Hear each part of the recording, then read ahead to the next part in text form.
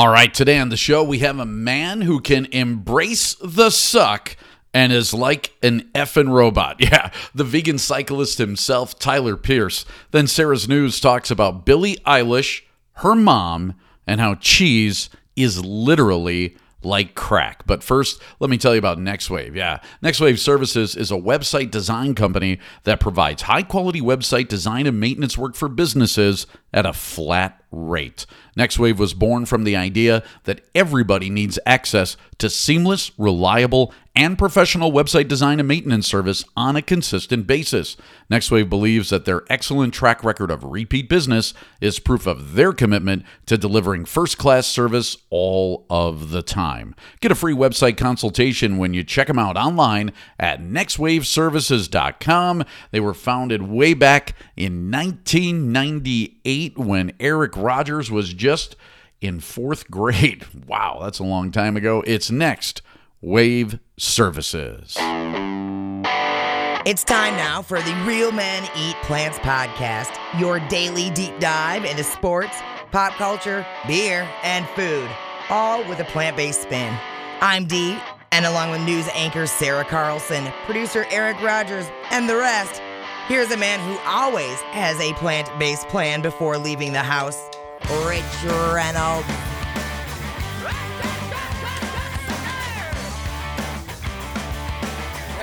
Hello, and what is up, and welcome to the Real Men Eat Plants podcast. My name is Rich Reynolds. I just wanted to jump on quickly here before we turn it over to our guest, the vegan cyclist Tyler Pearce, who is going to be on, just to let you know that I'm hoping that you are liking what you are hearing and subscribing to the podcast. You can subscribe anywhere that you get podcasts, Apple Podcasts, Google Play, Stitcher, Spotify, all of the good ones, and wherever else that you get your podcasts, or you can just jump on realmeneatplants.com, click on the podcast button, and subscribe there. While you're there, there's another button that I hope that you are going to hit, and that is the support button. That support button will not only support the podcast, but also Paul's party, and that is really a good thing that we have been talking to you about for quite some time now. And also Kathy, who is Paul's mom, we had on a few days ago. You should check that one out as well. So please click on that support button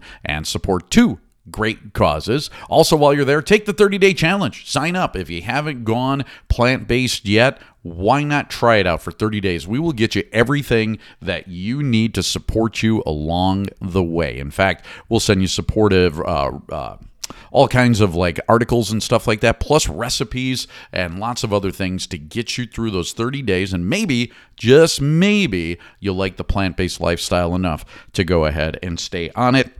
Also, while you're there, check out our blogs. I got a few up there. Real Women Eat Plants has got a few up there. Ashlyn has been blogging as well. And Brian Denstead, a lot of good stuff from some very creative and talented people is up on our blogs. You could also find us on YouTube, as the YouTube channel is up. We got some interviews that are up right now, not full-fledged like episodes like you can get in the podcast, but the interviews of the celebrities that we have been interviewing are slowly coming up there. I think I got 4 or 5 up there right now. You could also find us all over social media on Facebook, Twitter, Instagram. If you're looking for Eric Rogers, he is at Eric Rogers Brand. If you're looking for Sarah Carlson, she's at News Sarah. And for me, I am at RMEP Rich. So please, again, like and subscribe today, and hopefully you can support the show as well, because you're going to get great stuff like we have coming up. Tyler Pearce, the vegan cyclist. Man, this guy will blow your mind. The stuff that he does and the videos that he does. Yeah, stick around because that is coming up next. Welcome to Sheila Select. The whole system will be ready in a few minutes. Take your seat and enjoy.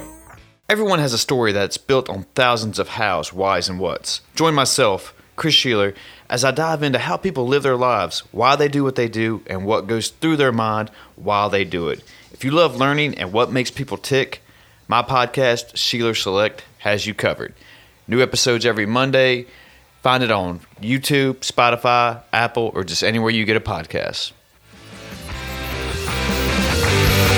All right, guest time now, and our guest today describes himself as an ordinary dude, but I think he is extraordinary by most any definition. He's trained in Brazilian Jiu-Jitsu.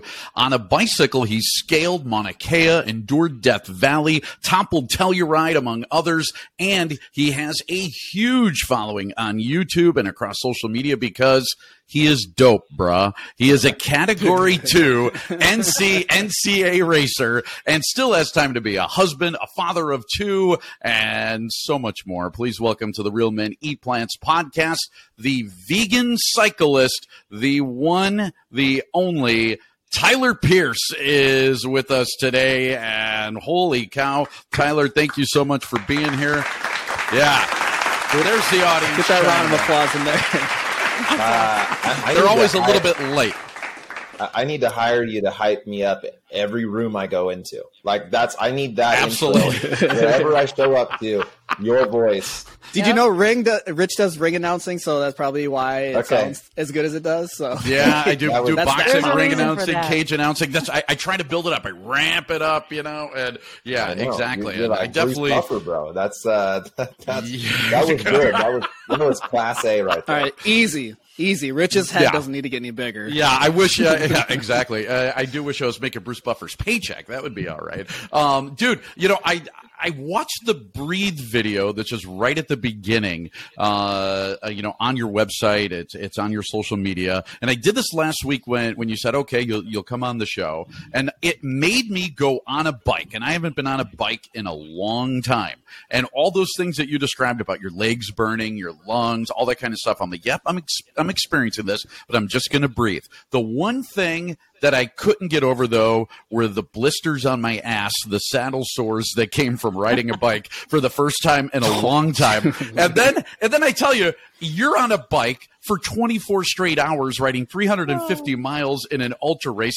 How the hell, first of all, does your ass handle it? And second of all, why did you get started on this crazy path? Because it really is something.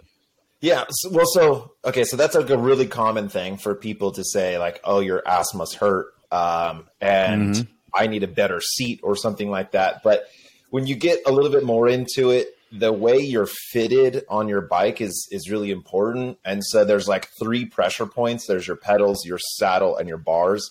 And if you are fitted right, then that's all evenly distributed. And then you actually don't have any issue with your ass whatsoever. Okay. Now, I probably over time I have like just a taint of steel, but it's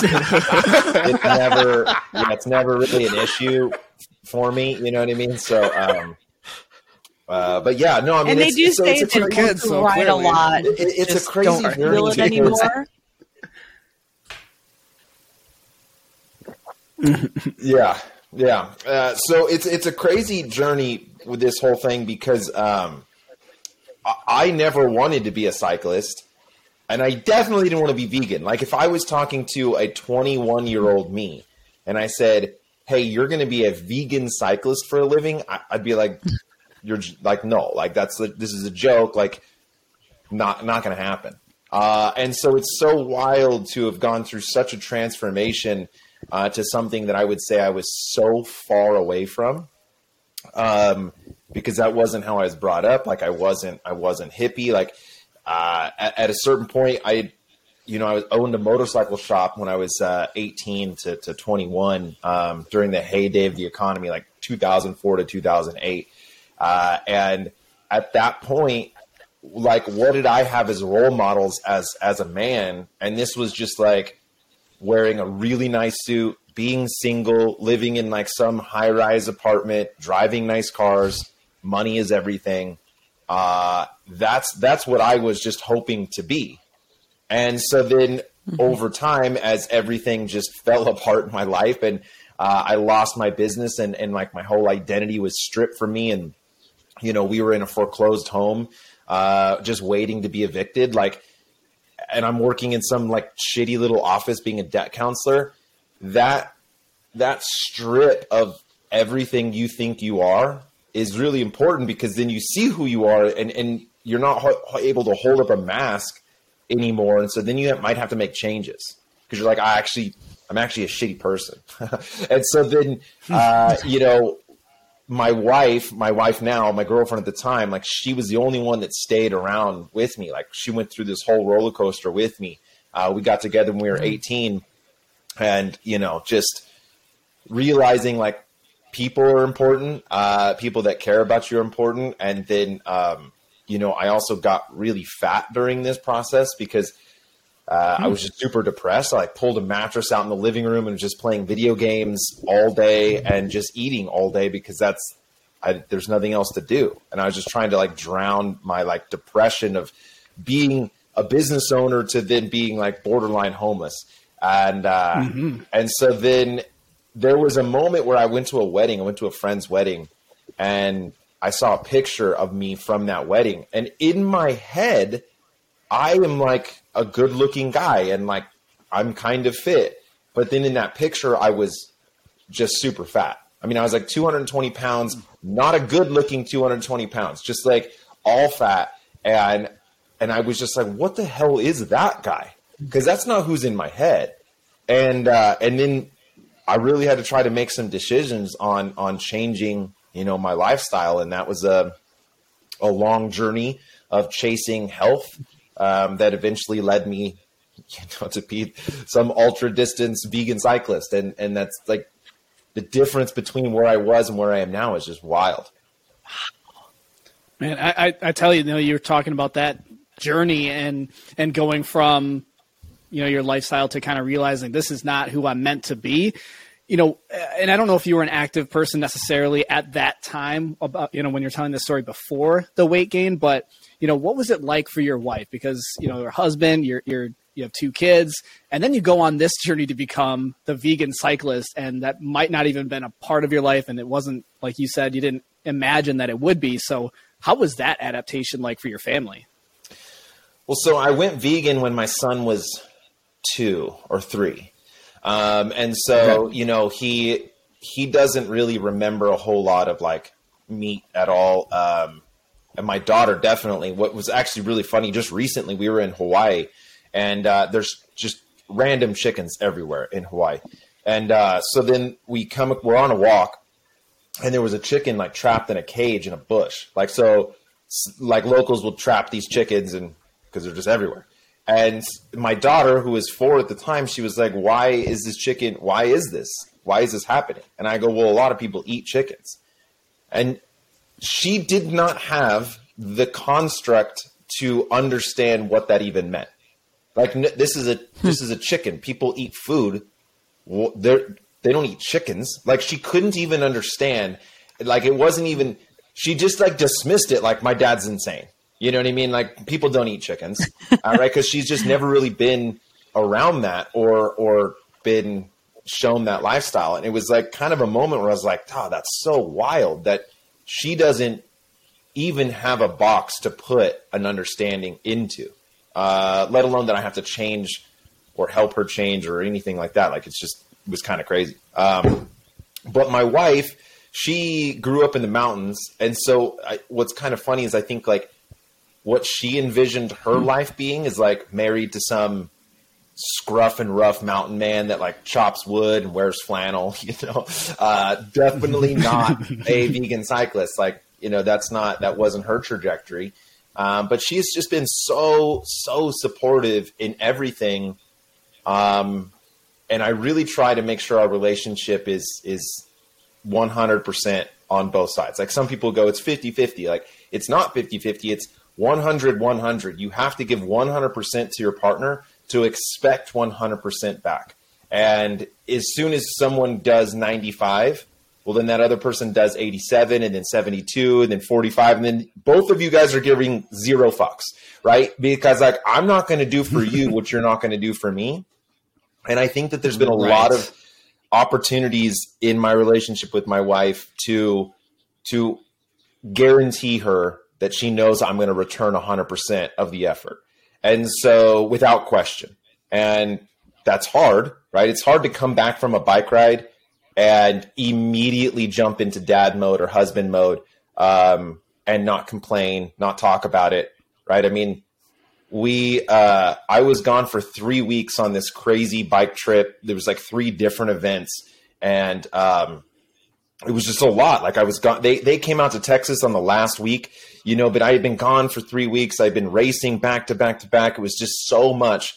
The second we flew back into town, for my wife's birthday, we had ordered her the new Bronco back in 2020, and it had actually just gotten delivered May of 2022. So, I'm like texting with the dealership. And so the first thing we do is we fly back from Texas. I've been gone for 3 weeks. I just want to be home. Like, I don't want to do anything, but like, that's like no questions asked. Like, we're going to go and pick her up this car. Like this is her dream car. She ordered it online. Cool. And then, so like now I'm spending 3 hours at a fucking car dealership with some sleazy car dealer. You know what I mean? Like, this is not what I want to do. But that's that 100%. Right. And so then, and then she and the kids get to drive this brand new Bronco back, because we live an hour from town. So where we flew in, top down, like hair in the wind. And I'm just in this stinky like van, just like, like all the way back up. But it's like, whatever, right? Like this is opportunities to make her know I'm 100% there for her. So when I slowly started making health changes over time, she was always there with me. I mean, I didn't eat my first salad till I was like 24, right? Like that was the first time I'd ever ate a salad. And, and so then, we would just slowly, it was like, Michael Pollan said, eat whatever you want, just cook it yourself. And that was something that I latched onto. And I was like, okay, because I'm not giving up bacon cheeseburgers. But if I want to eat it, I got to cook it myself. So then my journey became this, it's fast food 3 times a day. Like legitimately, that's all we were eating. That's wild. And then it was like, okay, well, I want burgers and fries. So then I started learning how to cook burgers and fries. And then what do? Well, you touch the beef and you touch the bacon and you're connecting with it. So now you want that better bacon and better beef, right? You're like, well, I want grass-fed and free range. And so then you start getting into more of like a culinary experience, and then you start feeling a little better, and then you get like better ingredients, and then you start realizing that the more vegetables you add, the better you actually feel. So then it was this slow process of where we went from, burgers and fries to like, maybe a nice steak with some mashed potatoes and butter, to then like salmon and like asparagus and potatoes, to then at a certain point, like our protein on the plate was like a very small piece of turkey or salmon. And the rest of it was like borderline vegan. Right. And then because I just started riding and I was trying to become a little more faster and I was looking for performance gains. And then actually what really ended up happening is that I didn't go vegan for animal rights. That's not like my main focus, but we had chickens. We were on 5 acres. We had these silkies. They're like bougie, high-level chickens. They're like awesome. And it was a really neat experience because they just roamed our land. We'd feed them. We'd protect them. They would come and like lay an egg in a flower pot, squawk, and then leave. And it was like, this feels really like a symbiotic relationship. Like, this is neat.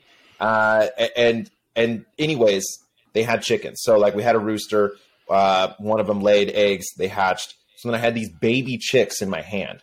And then I saw that video where they sex the chicks and they toss the males into the wood chipper. Now, I've seen that video a ton of times before this, but without that context, without holding a baby chick in my hand that I feel connected to, that video did nothing.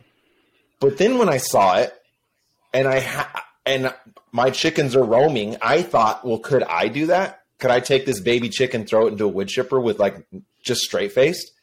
And I was like, fuck.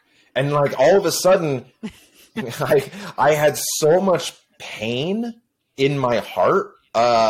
It was so weird. And so then I was like, okay, well, I'm done. I'm vegan. And it was just like a literal light switch. And then for breakfast we had like bacon, eggs, and yogurt. And then for lunch, I come down and I'm like, hey, babe, I watched the wrong YouTube video and I'm vegan. And she's like, what the fuck are you talking about? You watched the very right video. Yeah.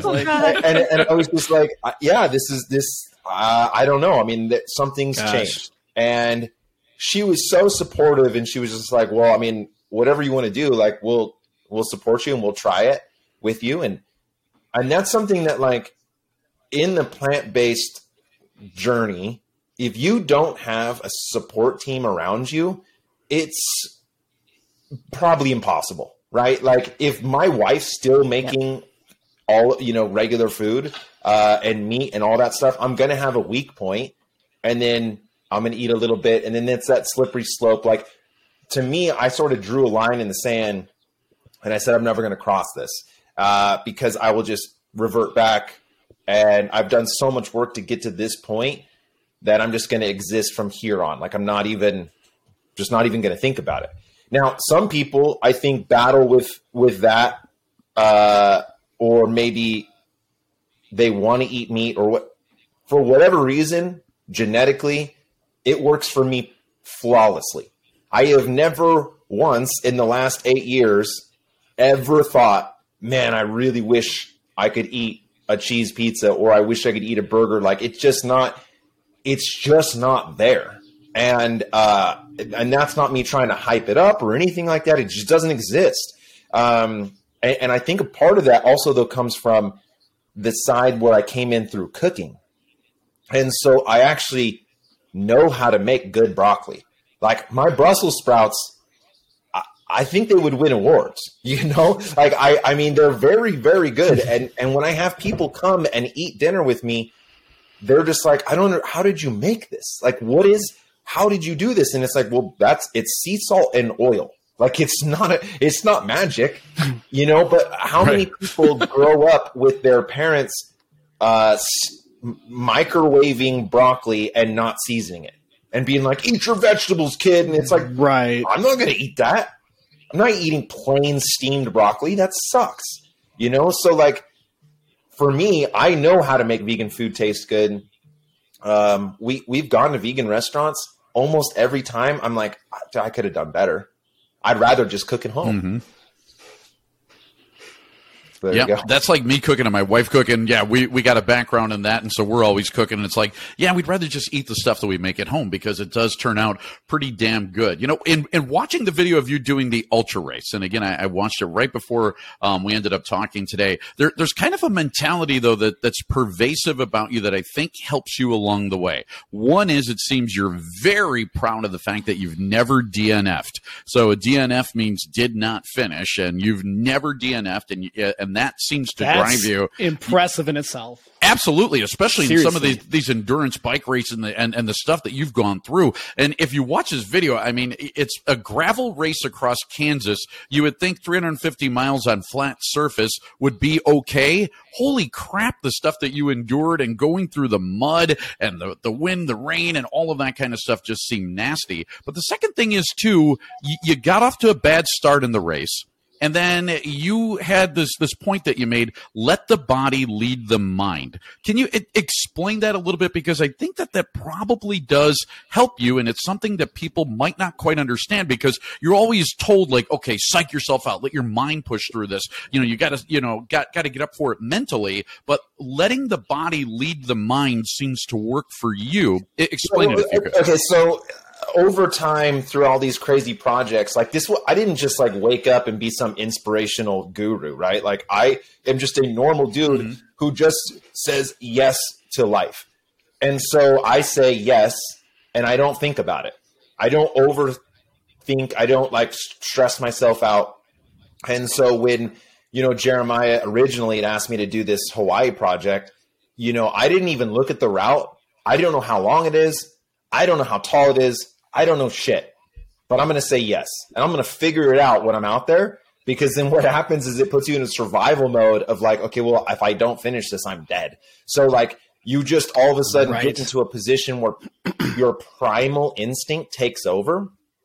And that is a very, very primal or very powerful energy is a primal energy. So then over time, I've just slowly learned that your mind it's a computer, right? And it's a rev limiter, and you could kill yourself if your mind wasn't there. Like you could just rev your heart to 200 beats per minute forever and die. And there's all these doors in place to prevent you, from creating real damage to your body. And so what do you listen to, and what can you push past? And what I've learned is that your body is capable of unimaginable feats. What gets in the way is your mind. And so then people just assume, oh, well, he's so fit and he's so this and his body's so much better than mine. Bro, we all have arms, we all have legs, we all have muscles. It's objectively like very similar, right? We have very small differences in our physical form, and those do make obviously marginal gains, and like that, that is important to be a little bit fit. But for the most part, your mind is what makes the greatest difference. And so when in my mind, it's just going on a loop, quit, stop, hurting, pain, stop, hungry, quit. Okay, well, that's fine. I'm going to let that play on repeat, but I'm just going to disassociate my mind from my body, and my legs will keep pedaling. And then eventually, at a certain point, whatever's going on in the mind will fatigue out, and that like negative Nelly, that negative aspect that is totally natural. And I think that people, they weight it too much. They're like, oh, my brain says quit. I should listen. I should quit. You don't have to listen to that. It's just a automated program going on in the background, right? For self-preservation. So like, this is like super hippie, but over the times that I've been doing ultra endurance things where we're in Death Valley, where we rode across Montana, 52 hours in 5 days, we did Virginia, Colorado, West Texas, like these are moments where whatever you think you are, you have to hold that up. Like you're holding these shields and masks, and like there's an energy that you have to hold this protection around you. And when you get into a position where you're just so exhausted and so hungry and so defeated, all of that comes down. And then it sort of opens up your core code like a fucking robot. And it's like, okay, I can see here what is happening and why it's happening without me thinking about it. And then all of a sudden you're separated from your like biology. And like, it's so strange because then there's this consciousness that's floating above this like weird machine. And then you get to see that machine in work. And then it becomes so like, oh, like, okay, I understand these signals. I understand when my brain thinks this, when these voices are said, it's not really that's me. That's just a mechanism of exhaustion. That's a mechanism of thirst. That's a mechanism of fatigue. So then you just understand, okay, when this message hits me like a pop-up on a computer, hey, your memory's running low. Well, how low? Okay, well, bro, I got 4 gigs left. Like I'm good. I don't have to listen to this pop-up right now. You know what I mean? Now, there is a point in which you need to like the alert that's like, hey, your back's broken. Like, stop riding. Like, okay, right. I got to listen to that. But it just takes time, and then just let your body take you where you need it to go, and that's so very difficult to do in practice. It's easy to say, but let your mind be negative. Like all these gurus of being like, oh, dude, your mind is be positive. You can't control that all the time. So just get comfortable with your brain being an absolute asshole to you. But don't stop. Just keep moving. I love that so much because and I'm a track and field coach, Tyler, and one of the things for our high school athletes that we tell them is like that mindset thing as well, but donate your body to the cause. So like, we're going to put you through this workout and we're going to get you to the point that it's like muscle memory, if you will, and just kind of go through it. And like you said, that survival mode is you put that in such a way that it's a little bit out there, but I understand what you're trying to say, and I understand where you're going with it and why you said it the way you did. And so Sarah, who having some trouble getting her back into the call, but she wanted to know, she's a marathoner and she's a distance runner and a very strong-willed person. And from your perspective and your team and all the people that you race with and bike with, do they go vegan, or do you have other folks who see what you do and say, maybe I should give that a try? I've had some high level athletes dabble in plant based and then make the total switch. They don't publicly speak it, right? Because they don't, that word vegan is still pretty like heavy. Get you some looks, maybe. You know what I mean? It's sort of like an activist-y term, which I have always thought is so weird. If you're 99% healthy, okay, you eat salads and you run and everything you eat is ultra healthy, but you still eat a little bit of meat, everyone applauds you. You're so healthy. You're so amazing.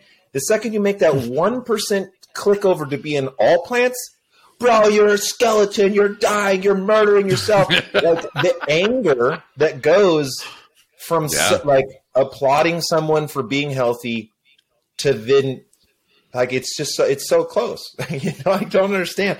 But yeah, I've had some people, have conversations with me and like, hey, I'm looking to reduce, my animal product intake. And, I've never once told anyone to go fully vegan.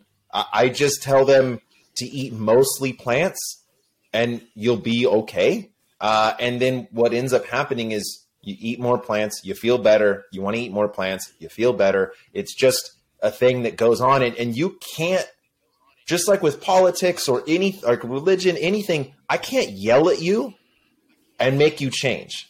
Like, this is a change that has to come from your own experience. And that experience takes a different amount of time for different people. And so, give them the tools, let them know it is possible, but they're going to have to kind of figure it out on their own and, what works for them and the timeline on how aggressive they're going to be with it. You actually, in watching that movie and doing the ultra race, talk about that was the most fun you've ever had on a bike. And I'm thinking to myself, no way, no sleep, riding through the night, mud caked on your face and all of that. Is this the most fun you've ever had on your bike? So if you really think back on it, and all these rides, and I listed a bunch of them that you've been on, you've talked about, biking across states and all that kind of stuff. What's been your favorite ride? The one that you look back on and say, man, I would do that one again. I can't wait to do that one again. Or I really loved it. Like, it's set in my mind as my all-time favorite. What do you think it would be and why? Yeah, it's impossible to say that because they're all different. There's a context. Type 2 fun is very subjective, right? And so what you consider success or fun or enjoyable comes from the memory of it usually. But in Unbound, when I said that, where that was coming from was, we were at 330 miles into a race that I had been wanting to quit for so long. And then, I made it to this point. I'm feeling great. And then it's just pouring rain. And now there's this element that isn't just about riding. And that's what I really like, is when it's more than just power. That's more than just pushing on the pedals. Like, now we're talking about skill, because it's very hard to ride through this mud.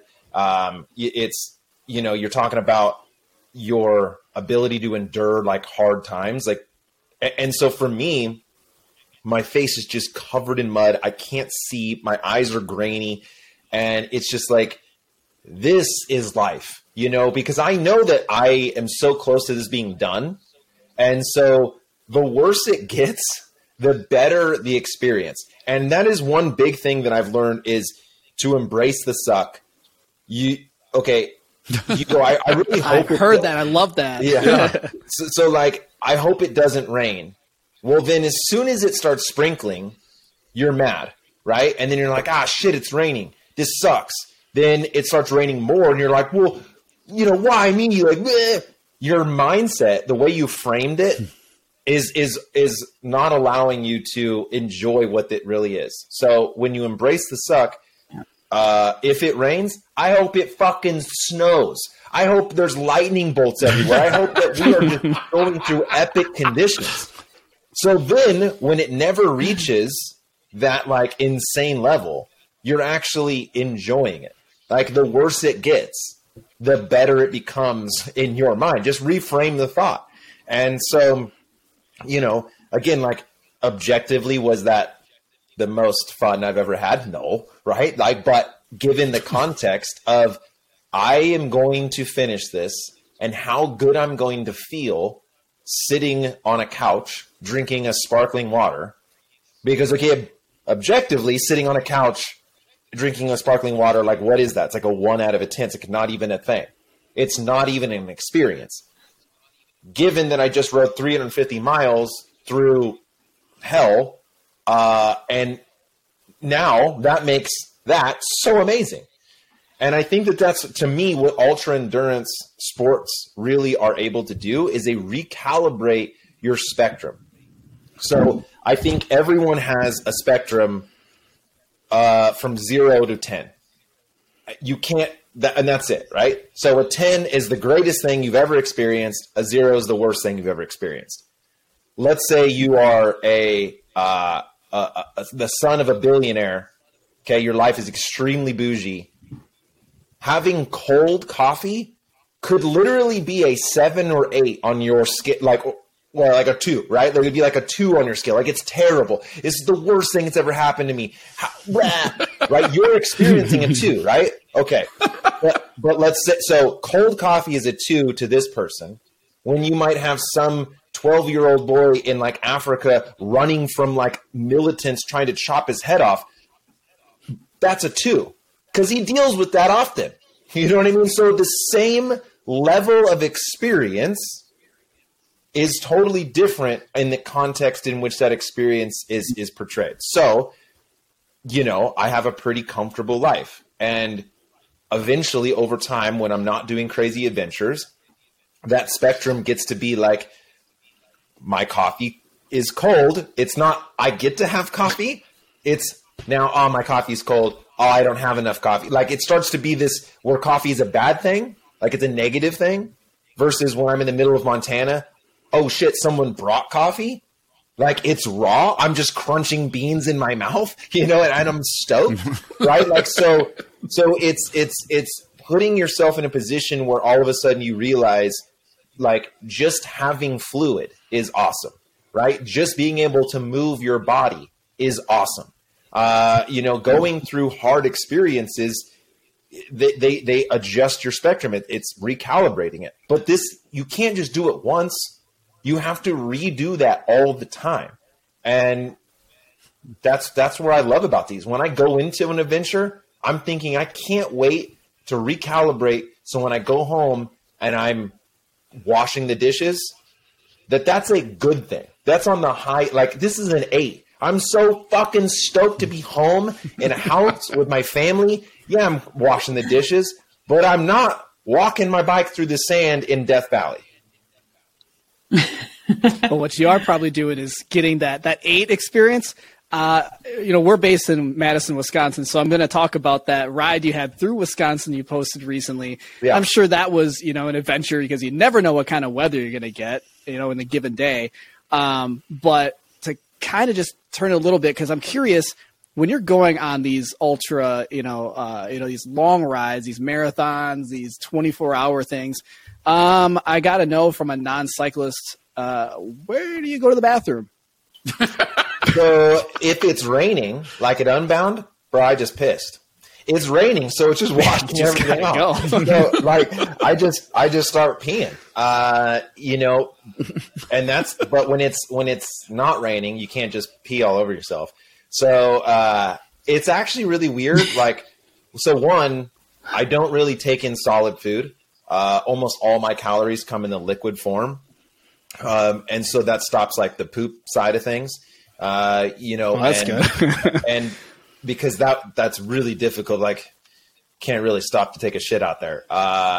And so I do a lot of liquid calories, and you try to pee when you can, but a lot of that stuff is, you gotta find the balance between hydrating enough and overhydrating, right? Because you don't want to just keep drinking, and then now you're peeing all the time. Like, that's slow and that's difficult, and it honestly takes a lot of energy for you to hold and maintain your piss and like keep it heated in your stomach. So, like, performance wise, you don't really want to be needing to pee all the time.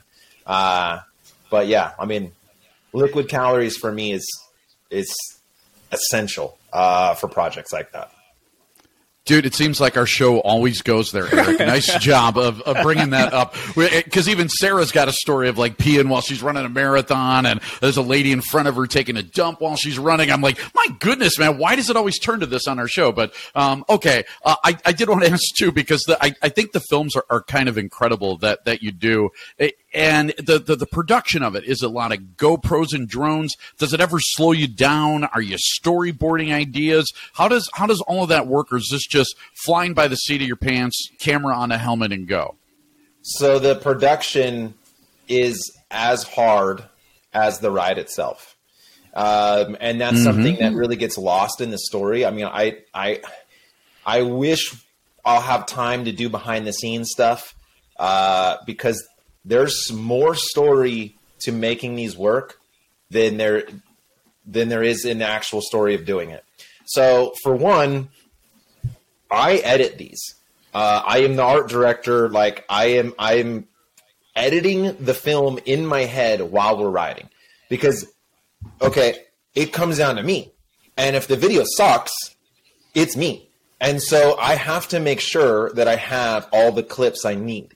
And over time, I've found how to string things together, how to tell a good story visually. And so I will say to the film crew, hey, I need a side shot close. I need a side shot far. I need a locked off shot coming. I need a locked off shot leaving. In my head while I'm fucking riding for 36 hours. I'm like, okay, I need these shots. And so it gets really hard to get a retake on that too. Well, okay, in Death Valley, we learned a lot, and we had to do a lot of reshoots. Titus Canyon was one where, like, it was so unbelievable, and we were just like repeating, right? Just up and down, up and down, up and down. You don't see that, right? You don't see that we just did an extra 3 hours in Titus Canyon, because we need it. You know what I mean? I need this footage. And so we've gotten better at being a little more like on the go, and not stopping so much to set up cameras and that sort of thing.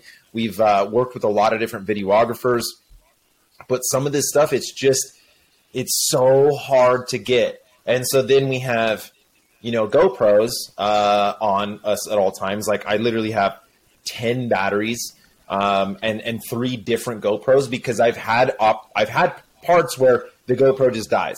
Like, I can't turn it on. This GoPro smoked. Okay.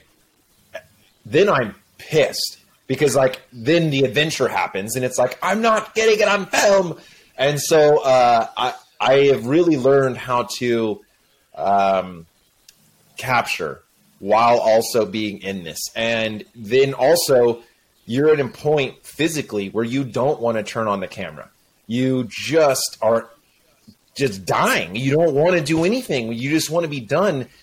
But that's when the story comes. Who cares when you're bright and bushy tail? Like, this isn't a story about 2 guys high-fiving and loving life. Like, the story is when we hate each other. And trying to get that and trying to capture that is a lot. So in West Texas, that was the most recent Impossible route. We spent a lot of money on our video guy. He's amazing. He's great. We had 2 follow cars. We had a van and a truck. They both flatted in the first 20 miles. Okay, so then, dude, all right, we'll figure out the flats, I guess, and we have to keep going. So then we didn't see the film crew for like 12 hours. You know what I mean? Like, and then the van was actually stuck for hours. They were going to just push it off into the desert and come back for it later. And it was like a $250,000 Sprinter van that we had borrowed from Storyteller. So like, the crew is going through this whole experience themselves. And, then the truck that we brought to be able to follow us on the really rough roads, he flatted twice, so he had no spares. So it's like, okay, so then now they can only follow us on the road. And I am so very angry in my head. And Nick, this is something that I've really been trying to battle with, is like, I'm out here trying to tell a film. It's on me. Okay. So then if this film sucks, everyone else isn't getting blamed, right? It's my job to make this story. And if I don't have any footage, how do I do that? And so like, now I'm just so frustrated because we don't, like, the guy we spent so much money on, because I'm not getting paid. Like, I don't get paid for this. All of the budget we have goes into hard costs and everyone else getting paid, but I don't take money from the edit because we don't have the money. We don't have the budget. And I'm not going to just wait until we have enough sponsors. Like, I'm just going to get it done. So anyways, so I'm like, okay, everyone else is getting paid. And now I'm the fucking videographer, right? So I'm like, got the GoPros but anyways, and then, you finish the thing and you start digging through the footage and now you got to tell the story. And what's wild is sometimes that shaky GoPro footage is so much better than the Ultra 8K Red Cinema camera on a gimbal. It tells a better story. And that's another thing that's really wild is the cost of the footage that I have cut is just like, it's painful, but it's like, man, we spent like $4,000 on this shot, cut, like gone. You know what I mean? We're not using it because it just doesn't tell a story.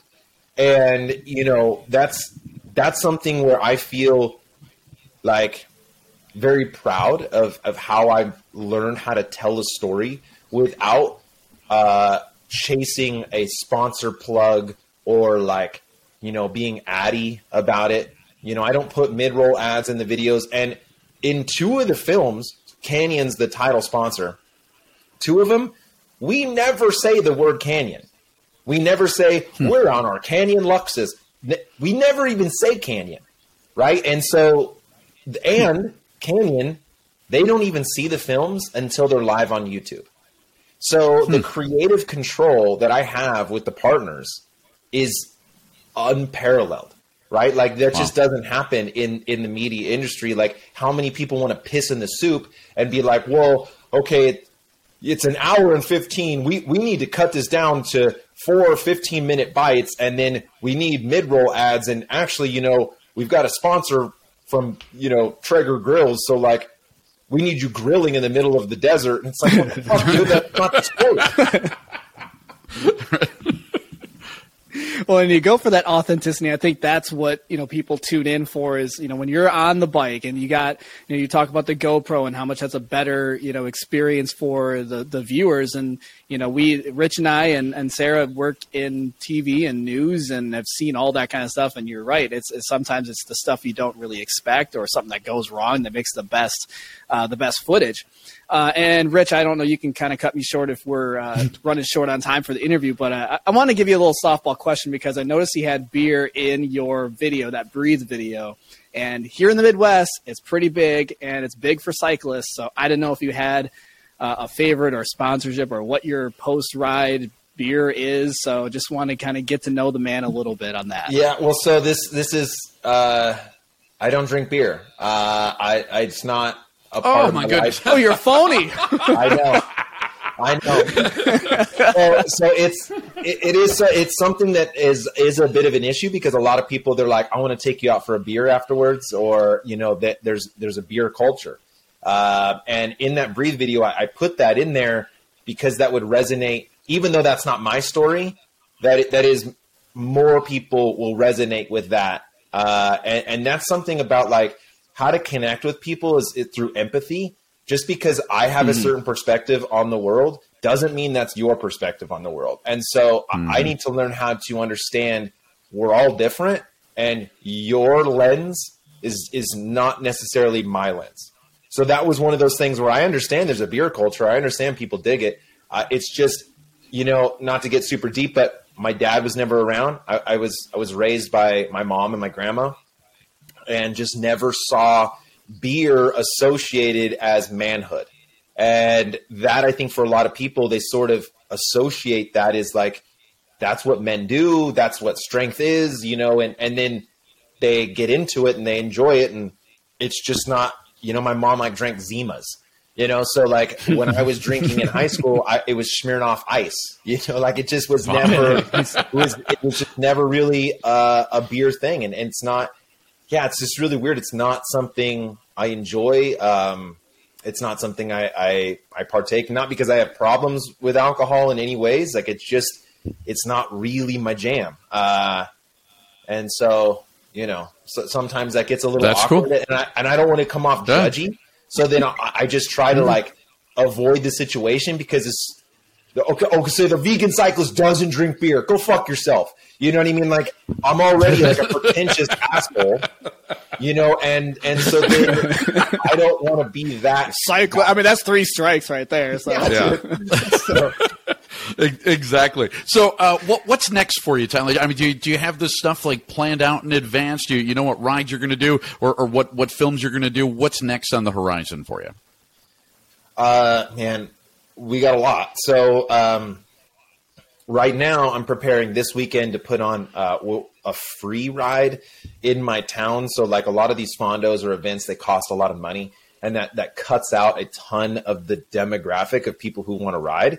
And so I'm actually putting on a 2-day fondo that's 100% free in my area. So that's kind of like a stressor right now, is that I've got all these people coming up to my area, and how do I feed them? How do I make sure that the time is good? And anyways, so that's going on. But then the next week we're doing Impossible Route episode 3 through Oregon.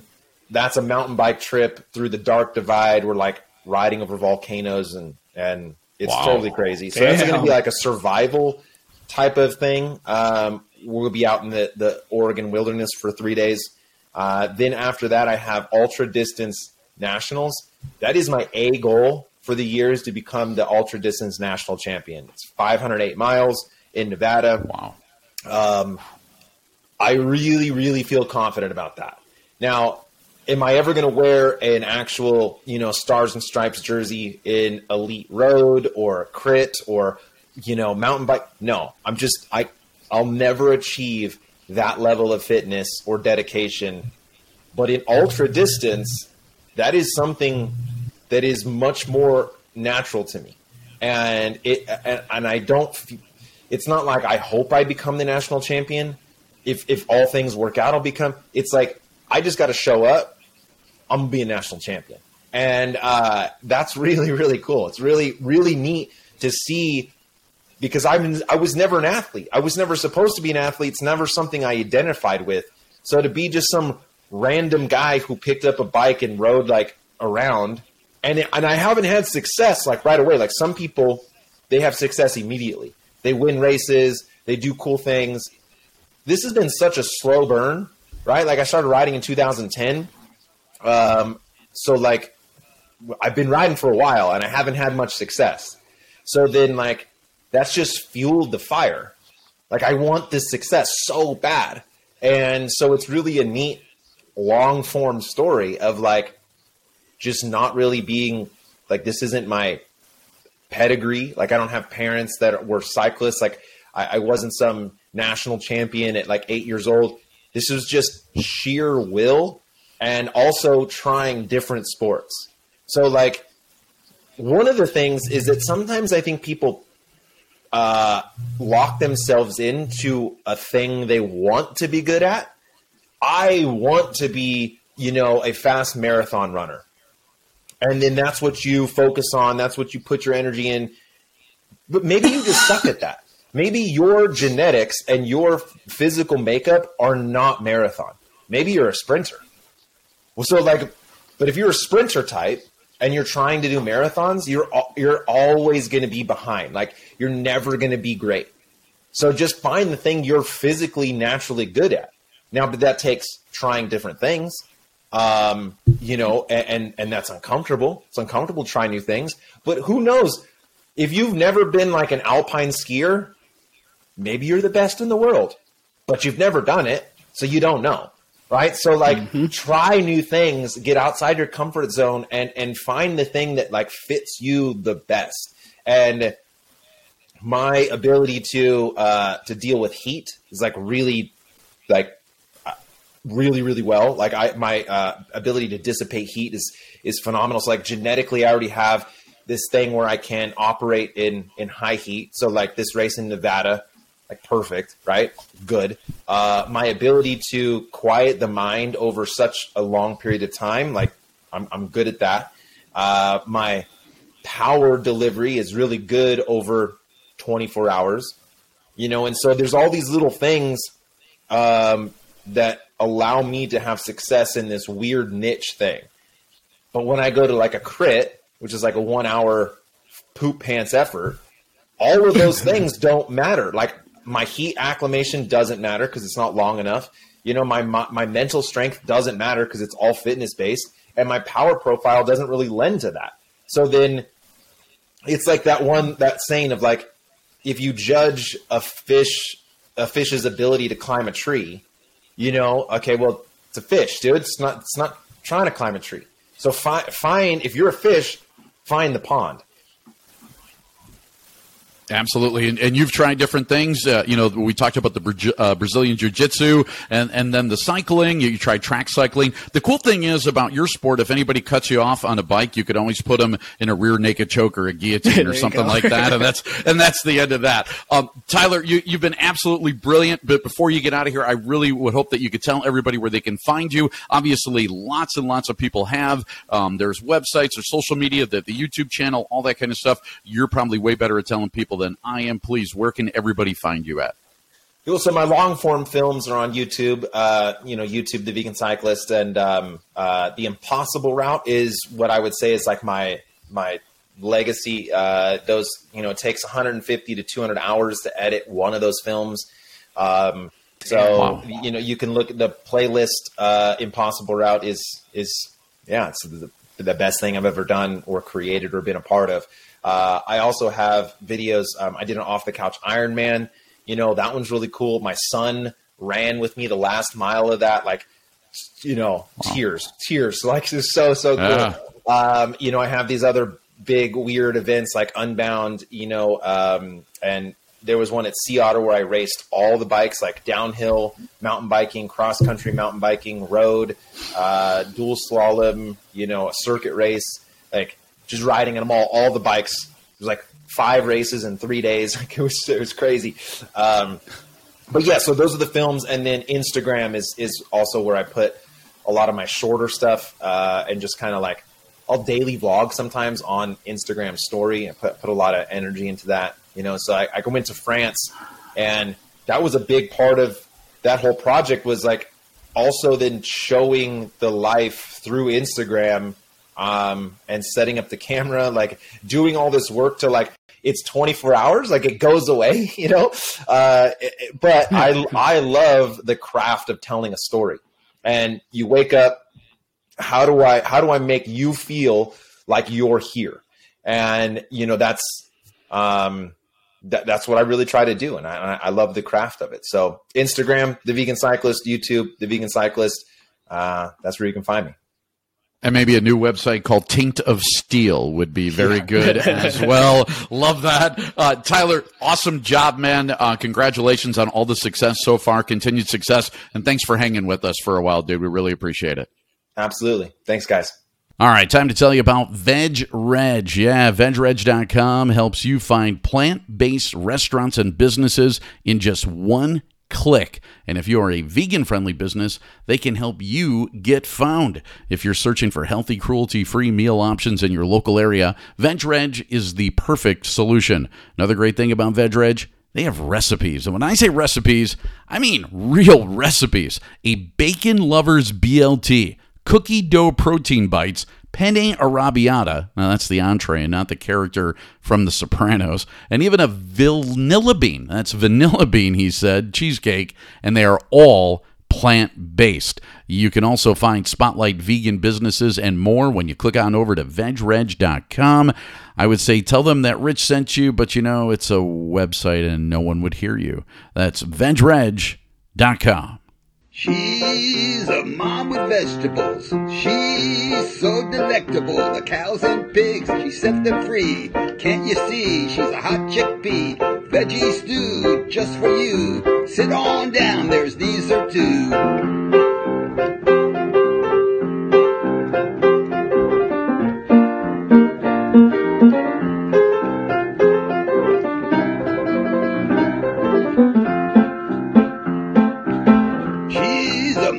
Vegetables. She's so delectable. Cows and pigs, she set them free. Can't you see? She's a hot chickpea. Veggie stew just for you.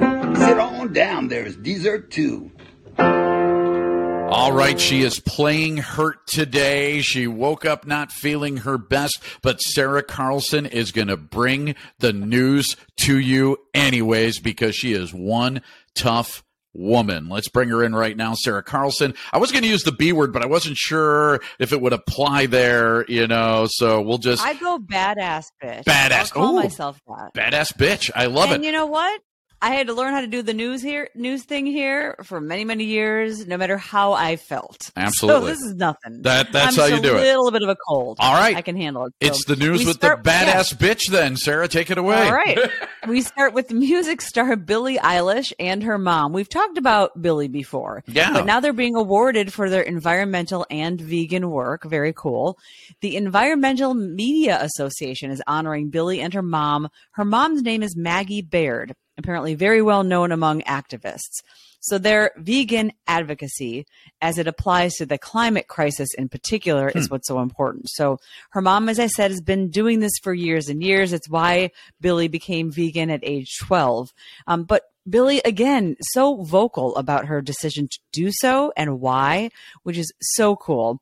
So she has joined other campaigns, including one last year, urging the president of the 2021 United Nations Climate Change Conference, say that 5 times fast, but to include the role of animal agriculture in all of their discussions about the climate crisis.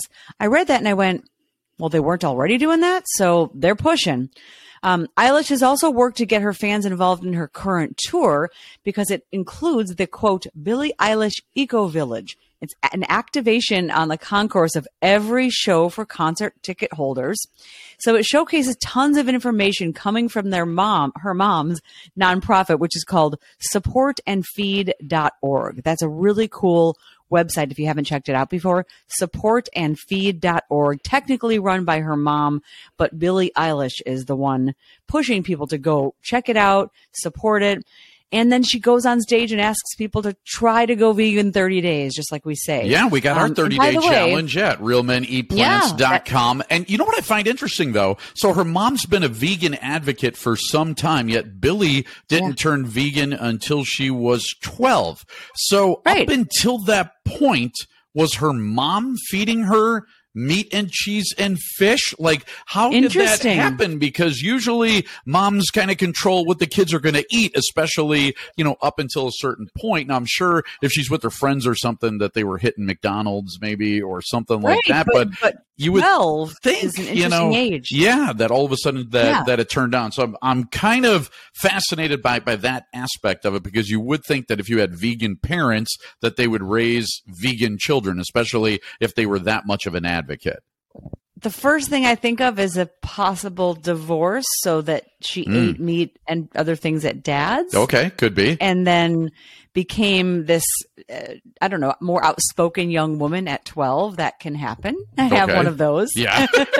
And then said, hey, wait a second. I'm really going to think about this.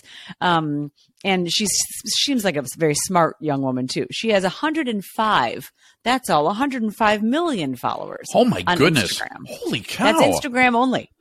And I went and checked out the page just to see what I could find. And wow.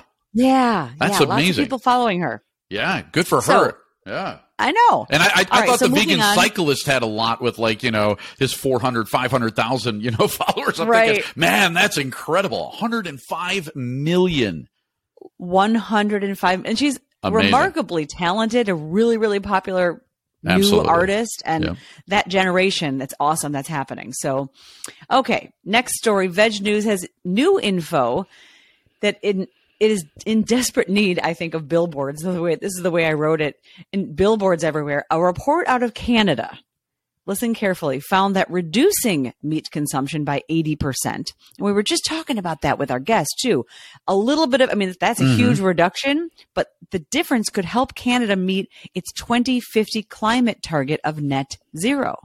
So we're not talking about giving it up completely. Right. You could start but bit by bit, but reducing meat consumption by 80%. So the New World Animal Protection Research explained too that if Canadians reduce that consumption by 50% by 2030, that's only 8 years from now, they'd be on track. So they have to get going. Absolutely. And I'm thinking, will this happen? And this is not part of a news story, but I wanted to talk to you, Rich. Will this happen? How do we get? That's why I said we need a billboard. We need something. We need something. I think we need, again, I think this all starts, and I go back to seatbelts. And again, I've kind of told the story. Yeah. Like when you and I were kids and little kids, seatbelts weren't really a thing. We would jump around in station wagons, and parents didn't care. And, the seatbelts be damned. But they started a seatbelt campaign, not just on TV and not just for adults. It was in schools. I remember that as a little kid, and they would teach you how to put a seatbelt on and don't, go in the car without a seatbelt. I was the one that in my family at like 6, 7 years old had to start telling, hey, grandma, put on a seatbelt. Hey, dad, put on a seatbelt. I was the one that would nag my parents to it. And the thing was, my parents knew it was the right thing to do. And so you kind of let the children lead the way on something like that. And my wife and I, we just had like a big discussion about this. This was last night. And my whole idea is, listen, why don't they show everything about milk in its production and meat in its production to children and let them make up their minds? Because when a kid goes to a dairy farm, it's all like a happy day, and they pull on the teat a little bit. They meet the cows. The cows are all sweet. They meet a little baby calf. It's all great. And they have all these thoughts in their head about how great milk is. But what they don't ever see are the rape racks, the calves being taken away from the moms. They don't go to slaughterhouses. Tell the whole story. Let the kids see this, and then they'll start telling the story to their parents. Hey, mom and dad, maybe we shouldn't do it. Everybody feels bad when Bambi loses Bambi's mom. Everybody that watches that movie knows that this is a terrible thing that's happened, but don't make the association to what they're putting on their plate. Everybody says, I love dogs, I love cats, I'm an animal lover, and by the way, I'm going to eat fried chicken for dinner. Like, why do you not make that association? Like Tyler was talking about it, the Vegan Cyclist, about raising chickens. Let me tell you this. I know. Chickens have personalities. They're actually really smart. They could be very affectionate as well. Chickens are actually pretty cool. And you realize when these things have individual personalities, how the hell can you eat it? I mean, you're taking away a sentient being, And so why not tell that story through the kids and let the kids tell that story through their parents and educate the parents that way? And I think that's how you really start making inroads with it, is teaching the children. I think the answer, all the Rich, way. the why not is money. Yeah, it's definitely money. It's all money. Yeah. It's all, unfortunately, Absolutely. about money. And the last part of the story, I did a little research. It was separate from that article that I read. Found out that the richer the country, the more meat consumed per person. Yeah, Lots of so statistics why out there. now, with all that meat consumed and all that dairy consumed, aren't those countries the ones that have the strongest, fittest people, the least amount of obesity, the least amount of diabetes and congestive heart failure and all kinds of stroke? Those are the countries that have the highest of all of those things. Those are the fattest, slowest, worst shaped countries that are taking the most drugs. Those are the ones that are in the worst possible shape, and they don't make the connection that, maybe it's the crap that we're putting in our bodies. Right. Yeah. Well, and the Canadians, I know they're on a different level. I don't know as much about how Canadians eat compared to Americans here, but for the average Canadian, what their goal is, it would be one meal per week could have meat and dairy, and then they would be where they need to be. So again, we are all on the real men eat plants, go purely vegan, but just down to one a week is what they're asking for. You ever been up to Canada? I have. What'd you say? Have you ever been up to Canada? I have been to Canada once, but I was young, so I don't remember. Okay, I'll tell you what they eat. They eat ketchup-flavored potato chips. They love them. Oh. They eat dill pickle-flavored potato chips. They absolutely love them. They eat poutine. Have you ever had poutine? No, what is it? Poutine is French fries with brown gravy on top. That all sounds really good. Anything that's potato, anything that's a potato sounds good. We had James McKinnis on a few weeks back, the CEO of Odd Burger, and they do have poutine on their menu, but it's all vegan. So I can't wait to try that when an Odd Burger comes near us, and they are rapidly expanding, and I think that would be a lot of fun. But that's what Canadians eat a lot of, and they eat a lot of fries with malt vinegar. I don't know if you've ever tried that, which is actually pretty damn good too. Salt and vinegar you just chips. Use the word chip or fry, and I'm in. It's a lot of potatoes and a lot of donuts for some reason. They love Tim Hortons up there. So if you've ever been to a Tim Hortons, it's kind of like a Dunkin' Donuts on steroids. Oh boy! So think of it that way. So don't bring it to what Wisconsin. Canadians eat. Which, by the way, though, I got to tell you, I love Canadians. Every Canadian I've ever met is like super friendly. I mean, they're just really cool people for the most part, and I love going to their country. It's always a lot of fun. So I'm not speaking ill of them. I'm just telling you what I experienced when I've been there, and that's what they eat a whole heck of a lot of. Well, now I'm hungry for chips. Thank you. There you go. And speaking of being hungry, our last story is geared toward folks like me, the vegetarians who love their cheese. So it's a story from thebeat.com breaking down what happens when a person gives it up. Okay. And I know you know everything about this. You don't have to have me tell you, but it's a new study, though. So first and fascinating, in a study on food addiction, Yale researchers found that cheese triggers the same neuroreceptors for pleasure that drugs do. They do. Since cheese contains a dairy protein that triggers dopamine. So during digestion, if you're feeling that this is so great, like that food coma, you could really literally be addicted to cheese. Absolutely. So if you've ever tried to give up anything addictive, cigarettes, alcohol, caffeine, there is a painful period. So this story talks about if you want to give up dairy because it's not good for you, it could take 2 to 3 weeks. So I really highly recommend checking out thebeat.com. That's BEET to look for this story because it had so many good links about why this isn't good for you and the medicine behind it and the drugs and so on. But I'll read a short list quickly. Okay. About when you give up cheese. I read that your joints are no longer swollen. Correct. Your skin can clear up. It does. Under eye bags. So see what I'm wearing a lot of makeup here. Under eye bags and puffiness can disappear depending on your skin. Your lower risk of heart disease, better breath. Yeah. And hormones into balance. And not to mention cancers like breast cancer and prostate. I could talk all day. We don't have all day. Right. But man, all of those things are true. fascinating. And I will tell you, cheese is like the hardest thing that I had to give up. And we're in Wisconsin. We're behind the cheddar curtain. And it took about 2 weeks. It took about 2 weeks for my taste buds to change and for the cheese urge to go away. When I went vegan, I never had an urge for meat again. And I used to love meat. I eat meat all the time. But it went away as soon as I decided I'm not going to eat it anymore. That was gone. The only thing that held on was the cheese, and I do think it's because of the addiction that ends up forming there.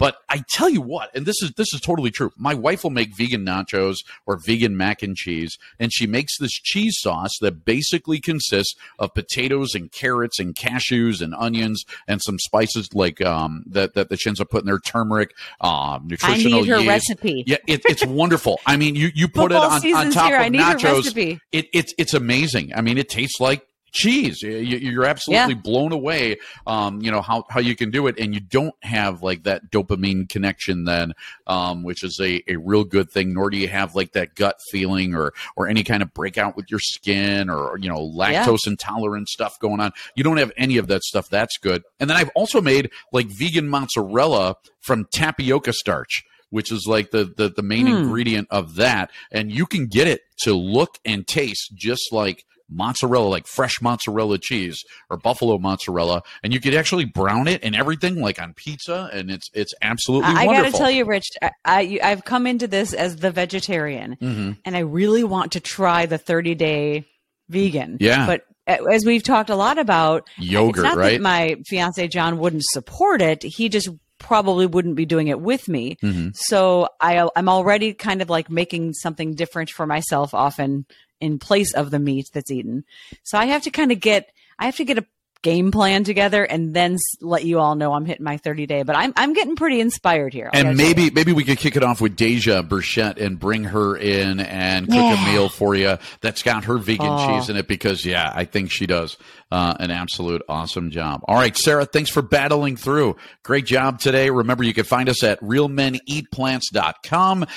You can also find us wherever you get podcasts. Our YouTube channel is up right now. Kind of a soft opening as we're putting interviews up there. We'll have a lot more starting in September, but go ahead and subscribe now and go ahead and hit that support button as well at realmeneatplants.com or on Patreon, and help the podcast and help also Paul's party, Paulpalooza, coming up this weekend as well. So thanks to our guest, Tyler Pearce, the Vegan Cyclist.